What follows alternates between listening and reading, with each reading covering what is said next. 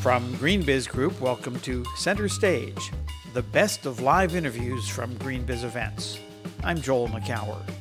The question that I like to ask is, how do we take these news and translate them into action, which can lead into the ideation, implementation, and acceleration of big, bold, disruptive solutions? That was Daniela Fernandez, founder and CEO of Sustainable Ocean Alliance. She came to Verge 18 to talk about her journey as a young person devoting her life to fighting climate change. Let's listen in. Good morning, afternoon. I'm not sure what time it is, but hello, everyone. My name is Daniela Fernandez, founder and CEO of Sustainable Ocean Alliance. Thank you for having me. So I like to start this talk with a reminder.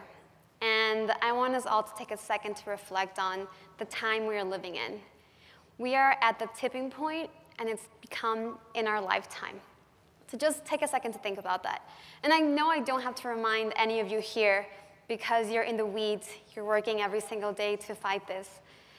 And the question that I like to ask is, how do we take these news and translate them into action, which can lead into the ideation, implementation, and acceleration of big, bold, disruptive solutions? So that's what I'm here to talk about today. My story begins when I was a freshman in college at Georgetown University, which was 5 years ago. I graduated 1 year ago. And I had the opportunity to attend a meeting at the UN headquarters in New York. At this meeting, as you can imagine, being a wide-eyed freshman in college, I'm walking in the room, being surrounded by heads of state, ambassadors, NGO leaders. I'm wondering, what am I doing here? I felt so out of place. And then as I'm sitting in that very official UN seat, I become overwhelmed and fearful for my future. So I'm about to show you some of the scientific predictions I learned about that day at the UN. If you have heard of these before, please raise your hand and look around you to see how many people are aware of these predictions. By 2030, 90% of the world's coral reefs will have suffered irreversible damage and will have died. Raise your hands. By 2050, we'll have more plastic than fish in the ocean, measured by weight.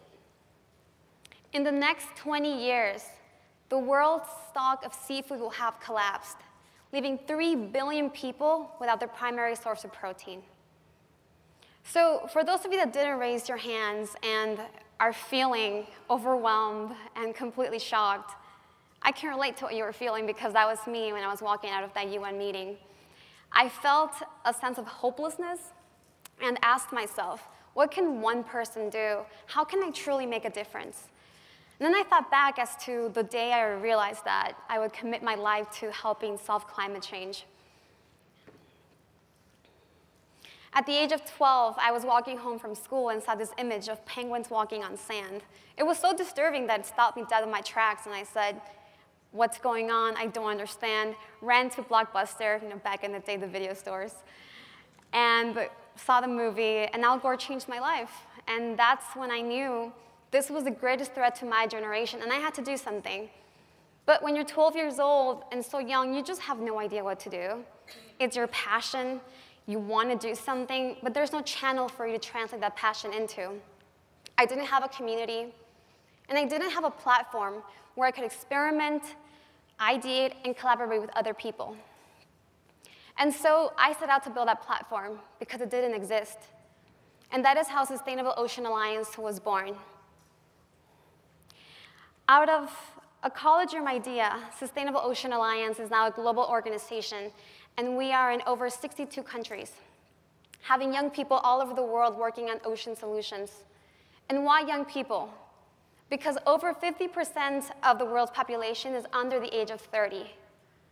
And it's not just about educating young people, millennials and Gen Zers, and telling them about climate change is real, but it's about empowering them to take ownership of the situation and making sure that they have the tools at hand, that they have the right resources and the right mentorship to take their ideas to the next level.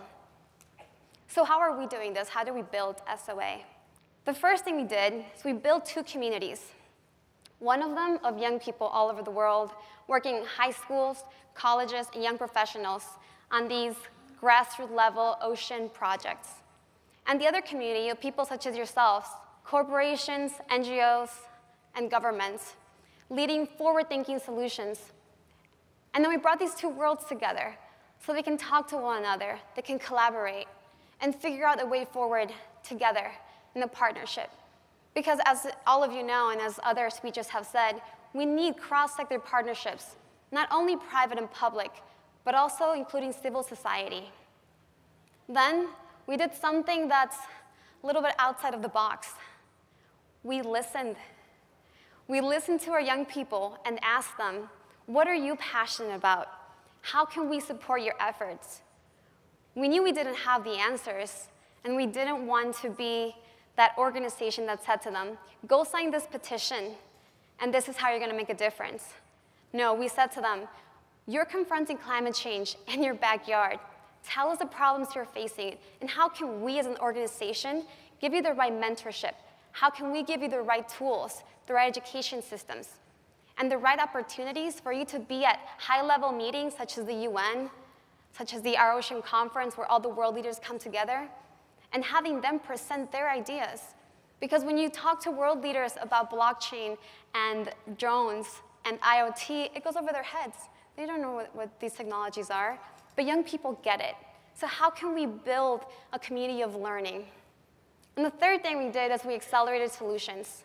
This year, we launched the Ocean Solutions Accelerator, which is an 8-week program here in San Francisco. It's the Y Combinator for the ocean.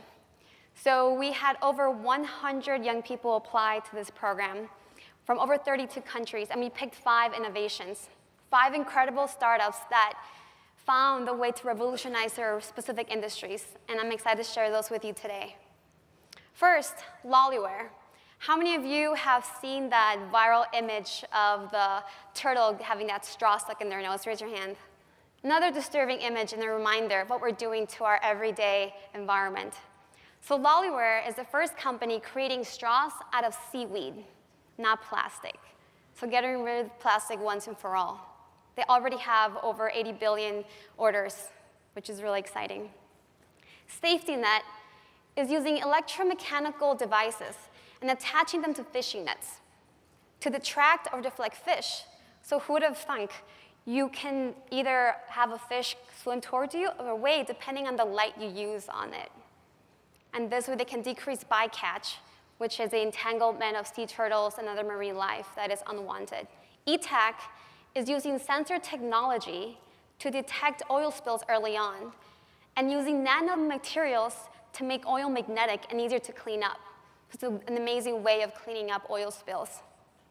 CalWave is leveraging the power of the ocean waves and turning it into sustainable energy. And Sustainability Cloud is using blockchain to turn the waste management system into a recycling and repurposing system so that we know where every single piece of plastic came from and where it's going to be reused. This right here is the future. And this is what happens when you give one young person with an idea, with an innovation, the right support, the right belief system, and the right capital to scale their ideas. So this is what SOA is today. Like I mentioned to you, we are the world's largest ocean youth network with young people in over 62 countries. We host global summits convening these two groups of individuals. And we are working with corporations and governments and helping them further think about innovation, further think about how they can support and encourage millennials and Gen Zers to help their own forward-looking ideas. And when I graduated from Georgetown 1 year ago, I turned down all my job offers. Coming from a low-income family, I didn't have any money to rely on, but I knew that I had to do something, and I knew I had to build it today. It was that sense of urgency that led me to move to San Francisco, raise some capital, and become a social entrepreneur. And the quote that helped me make that leap of faith was this one: if not now, when? If not us, who? So I leave you with that question and ask yourself, are you taking big and bold and disruptive risks? If you're not, you should, because we are the last defense against climate change. Thank you very much.